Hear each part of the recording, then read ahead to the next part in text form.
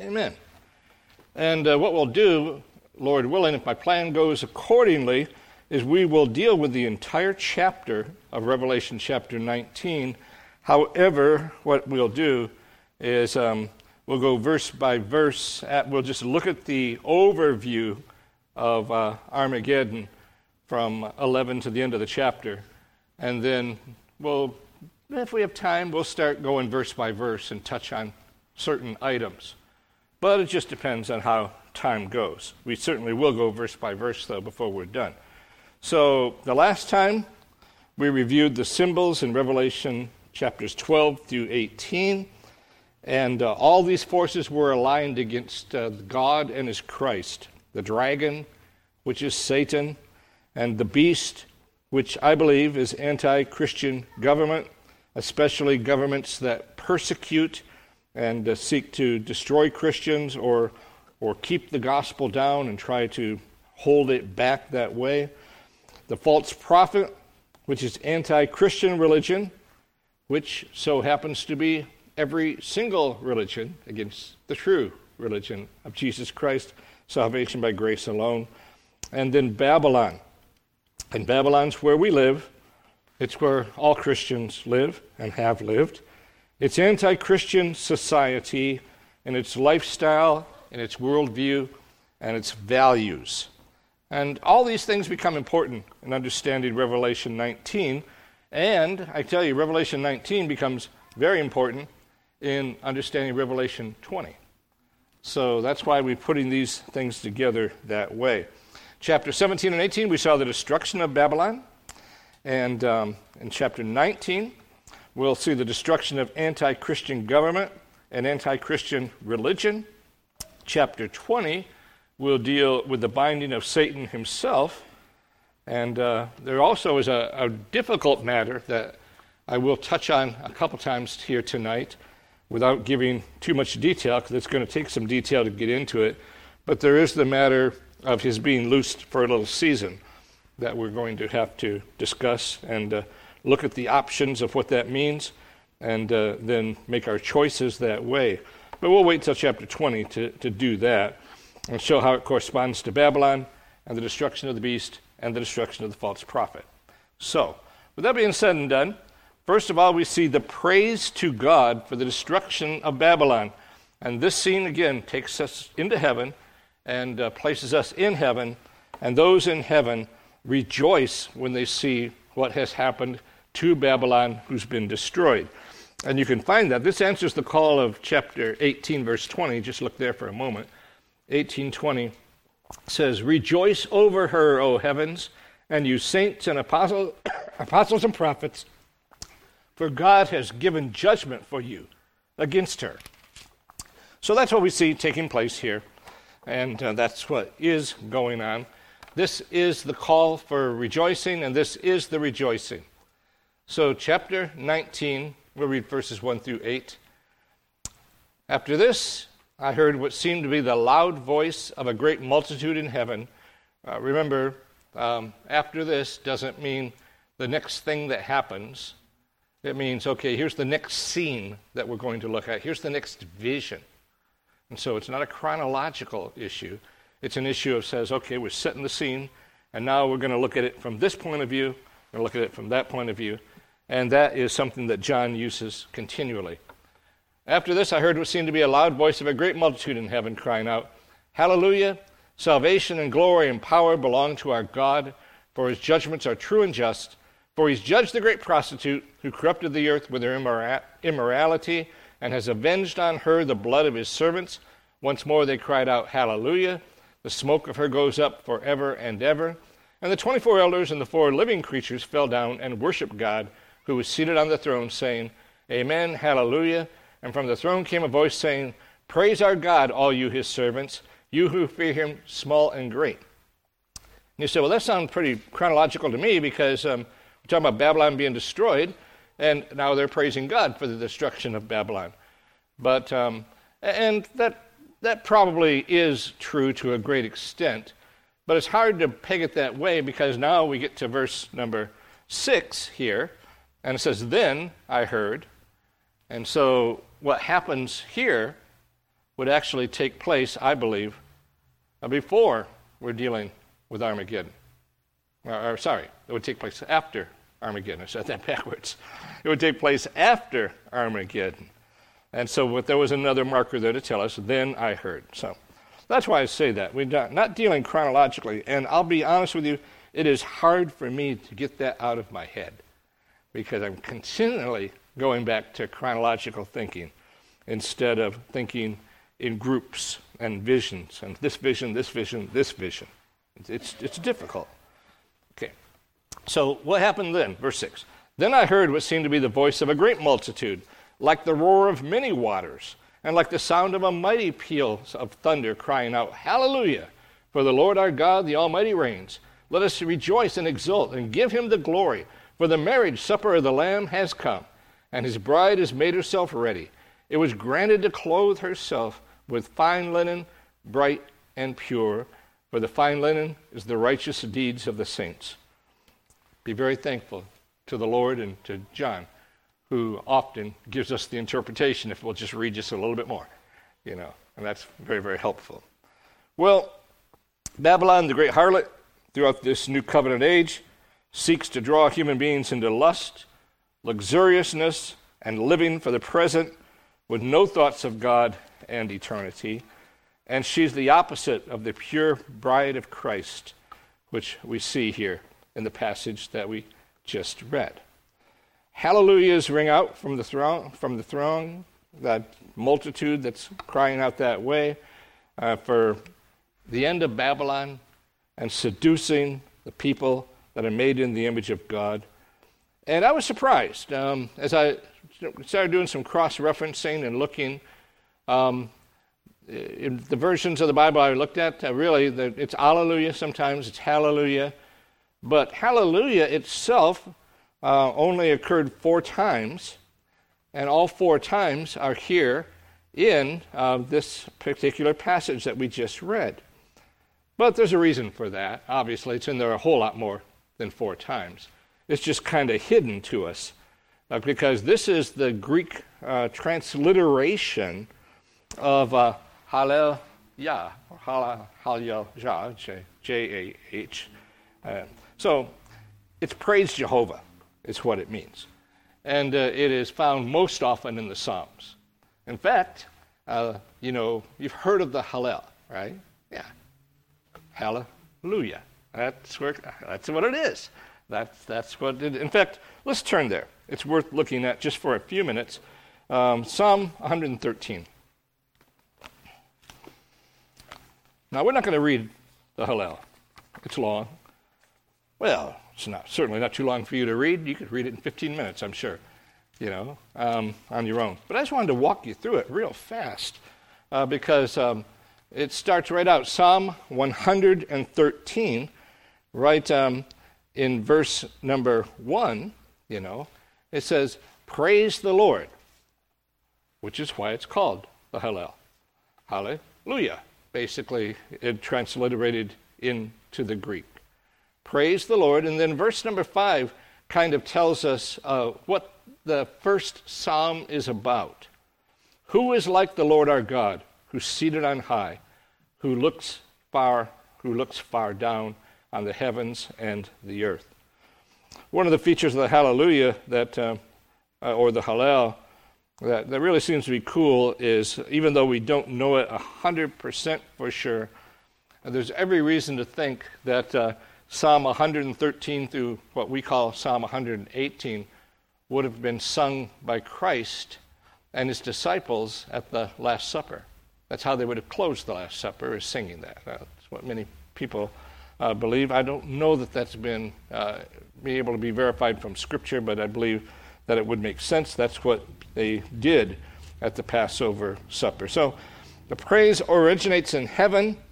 We're back in God's throne room, as we see, and we continue on with what the Hallel would say. Look at verse number 7 of 114. Tremble, O earth, at the presence of the Lord, at the presence of the God of Jacob. Sums up that small psalm very well. Psalm 115, verse 1. Not to us, O Lord, not to us, but to your name give glory, for the sake of your steadfast love and faithfulness. And then, of course, it goes on from there. 116, I love the Lord because he's heard my voice and my pleas for mercy, because he's inclined his ear to me. Therefore, I'll call on him as long as I live. The shortest psalm of all, 117. Praise the Lord, all nations. That's hallelujah again, all nations. And then we get to Psalm 118. And this would make sense that our Lord was singing this hymn at the end as he prepares to go to Gethsemane and the cross, because this is a messianic psalm, very, very obviously messianic. But it starts out, oh, give thanks to the Lord, for he is good, for his steadfast love endures forever. Let Israel say his steadfast love endures forever. Let the house of Aaron say his steadfast love endures forever. Let those who fear the Lord say his steadfast love is forever. But we can look, if we go down near the end of the psalm, we see that it is, quoted often as a messianic psalm. Verse 22, the stone that the builders rejected has become the cornerstone. This is the Lord's doing. It's marvelous in our eyes. And then, of course, that famous verse, this is the day the Lord has made. Let us rejoice and be glad in it. And then he goes on, verse 28, you are my God, I'll give thanks to you. You are my God, I'll extol you. Oh, give thanks to the Lord, for he is good.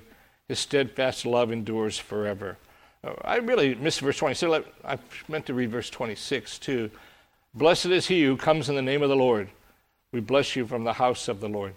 So can you imagine the Lord Jesus Christ singing that as he's prepared for the darkest event in human history, but with steadfast faith in God?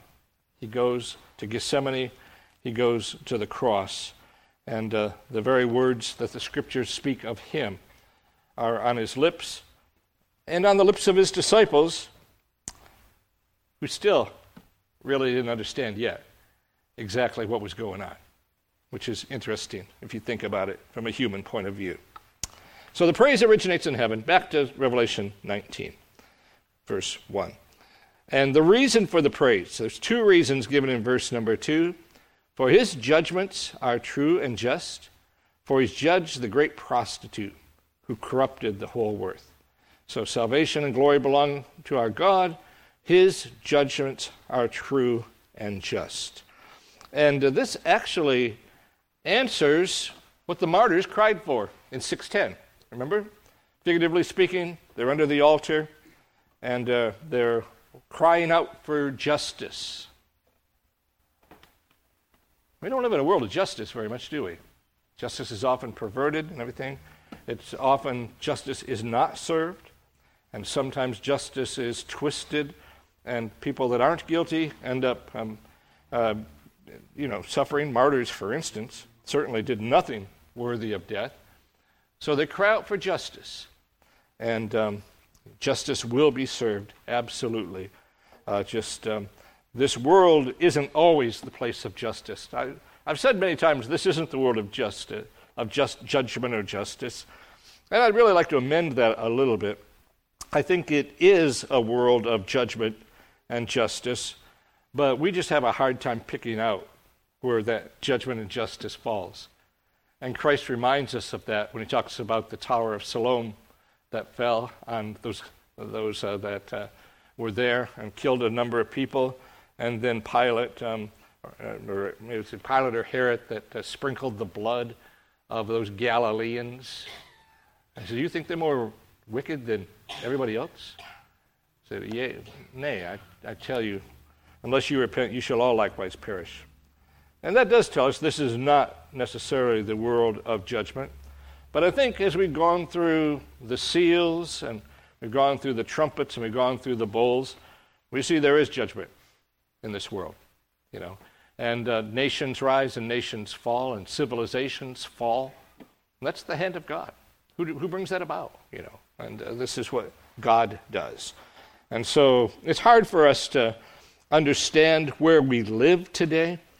It's very easy. I remember a famous sermon was preached by one of my favorite preachers, but it's not my favorite sermon. It was at the time, but It was about the space shuttle tragedy.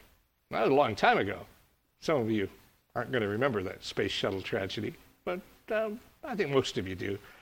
And it happened, and he made a direct correlation. He said that because the Super Bowl was being played, I think right before that or right after that, one or the other.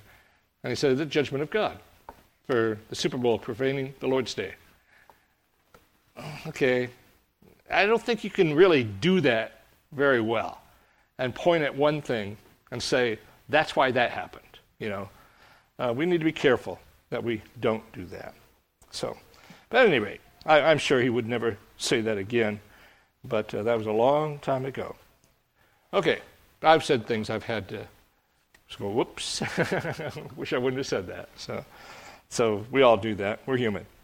Verse 3, her smoke goes up forever and ever. Hallelujah, her smoke goes up forever and ever. That sounds kind of cruel. No. Enemies of God.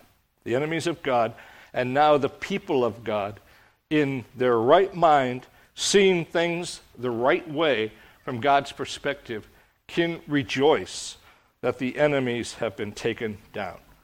And so then we have the reason in verse 4.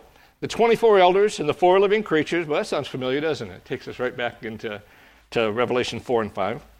The 24 elders and the 4 living creatures fell down and worshiped God, who was seated on the throne, saying, Amen, hallelujah. And from the throne came a voice saying, Praise our God, all you servants, you who fear him, small and great. And many commentators, and I think that it well is true, that this could be one of the seraphs that we talked about that are around the throne. And worship, calling for praise, calling for worship, the 4 living creatures, the seraph calls for worship. And it well could be, if we want to go a little bit more into that, in verse number 10, then I fell down at his feet to worship him. Verse 9, of course, the angel said to me, told me what to do. And it well could be that that's the worship leader, and John is so overwhelmed by the whole thing that he's going to worship him, and he's basically saying, to some it said, well, I'm a man like you are. But it doesn't say that. It says, I'm a fellow servant. And so basically, a creature. I'm a creature. Don't worship me. I'm a creature. And we see that in other places in the Bible too. So, people are divided on that. It's true, it's divided on that. But it well could be that that's what's happening there. And it would make a lot of sense if it was. Okay. So the last hallelujah is the loudest of all, because we see that in coming next after that praise there. Then I heard what seemed to be the voice of a great multitude, and the roar of many waters, and the sound of mighty peals of thunder crying out, Hallelujah. So here's the assembled saints and creatures of God that are praising him for all that he is and all that he does.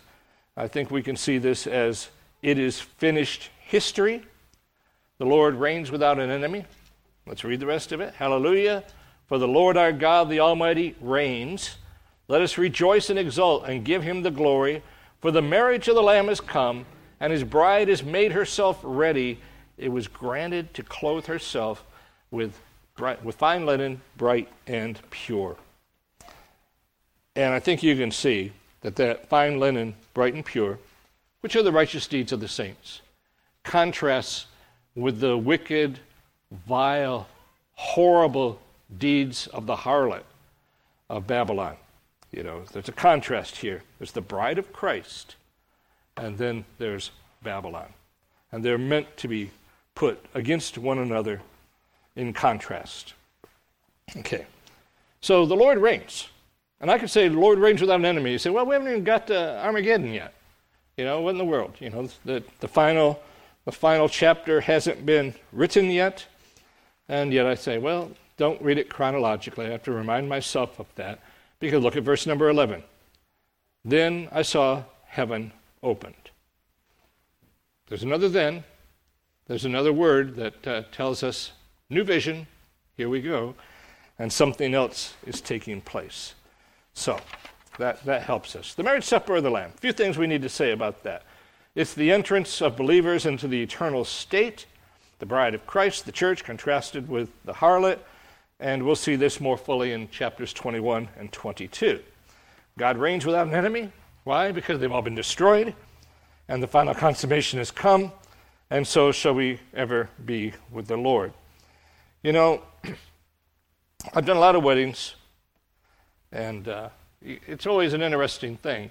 I have a privilege to stand up front, and you've got the groom and the groomsmen come, and then here come the bridesmaids, and they come and they stand where they are, and everybody's waiting for the bride, aren't they? And I really noticed that. You know, everybody's, you know, people may be looking at me up in the front, but that's not what they're excited about. You know, they're waiting for the bride. You know, and sure enough, the music swells, the bride comes down, everybody stares and looks at her and follows her all the way down. You know, the beautiful bride. It's a wonderful thing, you know. And to watch the groom, you know, just you'll stand there and watch the groom watch his bride. It's such a wonderful thing. And you can just see the love, you can feel the love. It's an emotional thing, you know. And it reminds me of the hymn that we sing. The bride eyes not her garments, but her dear bridegroom's face. You know, so here's the bride. And that's what she's always doing too. She's always just looking at her groom as she comes down the aisle, you know. It's pretty cool, you know. Her dear bridegroom's face, I will not gaze at glory, but on my Savior's face. That's what the bride's doing, in a human sense. And that's why this becomes a very powerful illustration to us of what we're doing. And it's not unusual for God to talk about the fact of a feast at the end of these times. It's not an unusual thing at all. But anyway, we could go to a number of places. Just think of the parable of the wise and foolish virgins. 5 were wise, 5 were foolish, 5 went in, and 5 missed out, you know.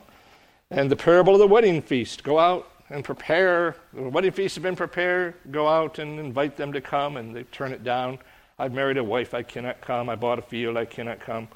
Go out into the highway and hedges and get them.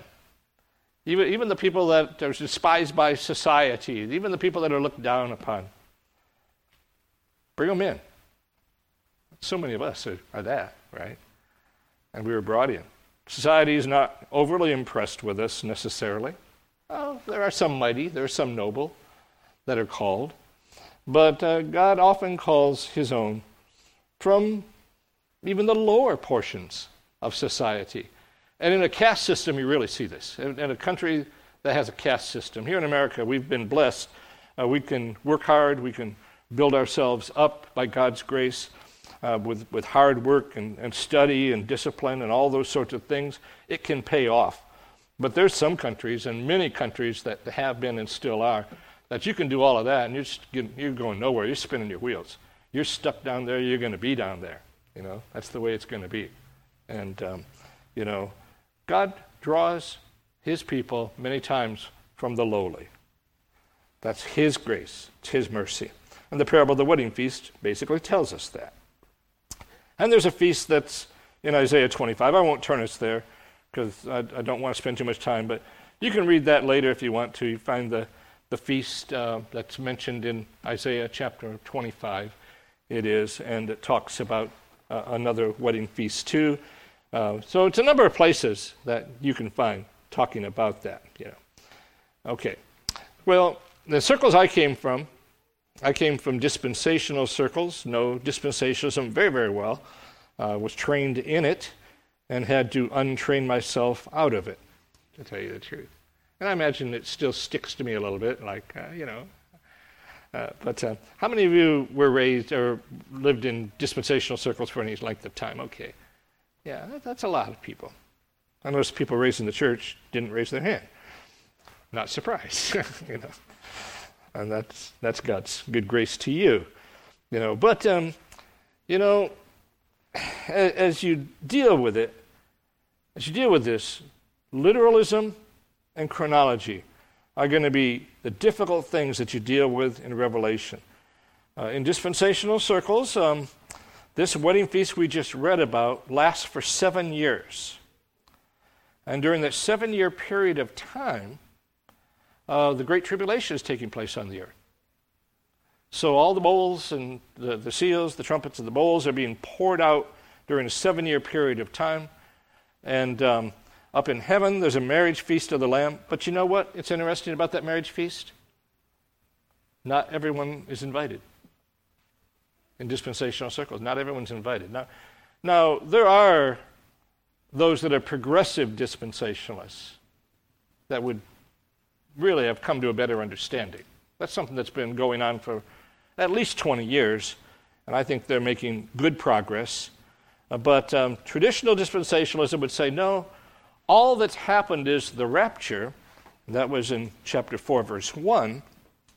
And so the New Testament saints have been drawn out of the world and taken up into heaven, and they're feasting at the marriage supper of the Lamb, which is for the church. Of course, I agree with that. It's for the church of the Old Testament and the church of the New Testament, and all the saints that have ever come and believed. Okay, so yeah, the church, I would agree, but we're certainly talking something different now. We're talking about, no, it's only those that have been saved since Christ's time. This is for the church, because then it can even go even further. I'm just giving you just a little taste of things there. Go a little further and say, well, the church is the bride of Christ, but Israel is the wife of God. Okay, well, there you go. And there's the separation that takes place between the church and Israel. And I've actually heard preachers say, during this New Testament time, God is working really hard to get a bride for his son, but when that's done, then he'll go back to his wife, who he's estranged from at the moment. Okay, so just letting you know some of the things that take place. It comes from a literal and chronological reading of Revelation, so it would be an idea of going Revelation 4 through where we're at right now, all taking place in a 7-year period of time. And when I was in those circles, the one question I always asked myself, I don't want to be really, really critical here. I'm trying not to do that. Just trying to explain some of the differences. I found myself asking a question that I think was a really good question, because they were always preaching through Revelation. I heard it many times, probably 3 times in my Christian experience. I've heard the book of Revelation expounded dispensationally, plus bits and pieces along the way. Fairly recently, in a church that I visited when I was gone, and just didn't have a reformed place to worship, and heard a dispensational sermon talking about the very things that we're talking about right now. The Revelation, the rapture is taking place in 4:1. Everything takes place during a 7-year period of time. Obviously, everything I said about the church. Other saints haven't been resurrected yet. They'll be resurrected later. I heard a sermon one time about 7 resurrections that exist in the Bible. Maybe it was 5 or 7, I don't remember. But it was a lot. And it's not a general resurrection. Our Bible talks about a general resurrection. We're about ready to get there. Interesting. You say, well, the marriage supper of the Lamb, I don't see a resurrection. Where does it say anything about a resurrection? It's coming. Just wait. It's coming, But chronologically, it's already come. So really, those are the important things to understand as we read the book of Revelation and to try to understand it. It's a difficult book because it's a book of visions and a book of cycles and a book of analogies and such like that. Okay. Well, we do need to maintain humility as we talk about these things and not just be hypercritical and against other well-meaning and sound believers in so many ways. We need to be careful about that. We're going to really see that when we get to Revelation 20 because that's where the greatest controversies lie. And we'll try to be fair to each eschatological theory when we get to Revelation 20, but I won't be afraid to give the amillennial view, which is my particular view, and it doesn't have to be your particular view. Okay, just so you understand. You don't have to be an amillennialist to be part of Sovereign Grace Baptist Church, but it is my particular view. And I won't ask anybody else to say what's theirs. Okay, so, Pastor Jeff Massey was here. I will say that. He wouldn't mind me saying it. He's postmillennial. That's what he believes. Okay, so, and there's a lot of similarities, believe me, a lot of similarities. Okay, now let's get to Armageddon, and I want to read through it, make some observation notes, and I don't think I'll have time to start going verse by verse, but we'll see. Okay, Revelation chapter 19, verse 11. Then I saw heaven opened, and behold, a white horse. Those sitting on it, the one sitting on it is called Faithful and True, and in righteousness he judges and makes war. His eyes are like a flame of fire, and on his head are many diadems. Let me just say this. You notice many times we've talked about heads and horns and diadems. We've just seen that over and over again. Heads, horns, and diadems. Notice this. There's one head here. Okay? One head. Not even talking about horns. Heads has to do with distribution of power when you have more than one head. And horns has to do with power. And the diadems are there, which is glory and strength. And one head, many diadems, And he has a name written that no one knows but himself. He's clothed in a robe dipped in blood, and the name by which he is called is the Word of God. And so now we don't have to wonder who this is, And the armies of heaven, arrayed in fine linen, white and pure. That's the same fine linen, bright and pure, that's up in verse 8. Notice that? Verse 8. Fine linen, bright and pure. Here it is, the armies of heaven, arrayed in white. Let me find my place. Arrayed in fine linen, white and pure. We're following him on white horses. From his mouth comes a sharp sword with which to strike down the nations, and he'll rule them with a rod of iron. He'll tread the winepress of the fury of the wrath of God the Almighty. On his robe and on his thigh, he has a name written, King of Kings and Lord of Lords. You remember, if you ever hear the great, what is it called? The hymn, King of Kings, Lord of Lords. Yeah, that's it. Okay, yep. Then I saw an angel standing in the sun with a loud voice, and he called to all the birds that fly directly overhead, come and gather for the great supper of God. Well, we just saw a great supper of God. You don't want to be in this supper of God. Okay, this is the one you don't want a part of. Seriously. Come and gather for the great supper of God, to eat the flesh of kings, the flesh of captains, the flesh of mighty men, the flesh of horses and their riders, and the flesh of all men, both free and slave, both small and great. Whenever you see all, you should really look at the context. Some people say, well, all means all, that's all means. Well, that's not true. But when you look at the context, and then you start seeing what all means, this is all, free and slave. That's everybody. Small and great. It's everybody. So we see a comprehensiveness here of what's happening. And I saw the beast and the kings of the earth with their armies gathered to make war against him who was sitting on the horse and against his army. There's the beast. We see him here now. And the beast was captured, and with it the false prophet, who in his presence had done the signs which he deceived those who had received the mark of the beast and those who had worshipped its image. These two who had received the mark of the beast and those who worshipped it, these two were thrown alive into the lake of fire that burns with sulfur. And the rest were slain by the sword that came from the mouth of him who was sitting on the horse, and all the birds were gorged with their flesh. You say, where's the Battle of Armageddon? Well, that was it. That was it. Not much of a fight. No, but you wouldn't want to be on the losing end. That's for sure.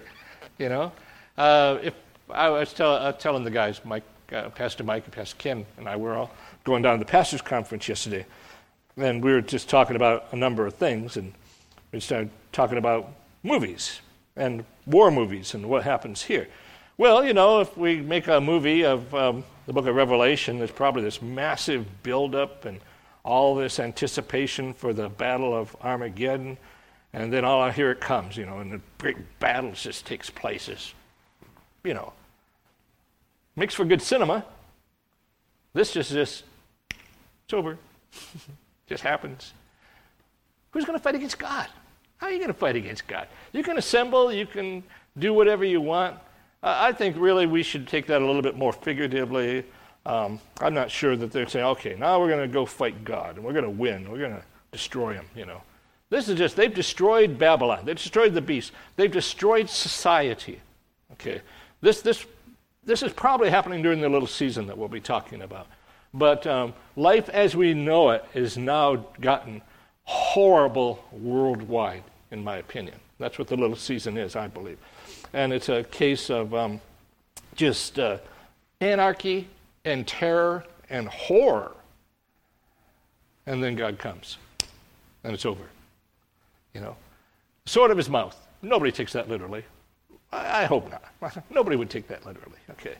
And it's not really a battle at all. It's not really a fight at all. It's just gone. They're gone. And then I saw an angel coming down from heaven. Okay, chapter 20. Another vision takes place after all this. But this is a very picturesque sign of total destruction, of God eliminating his enemies. And all of his enemies are gone. The beast is gone. The false prophet's gone. Well, what about Satan? Well, we're going to see the beast and false prophet again, and we're going to see Satan. All of them taking their place in the lake of fire, along with all of those that follow them. So what we see is the death and destruction of God's enemies. And in reality, this is the destruction of all mankind, which is the result of the second coming. How many times have we seen that? In the seals, the trumpets, and the bowls.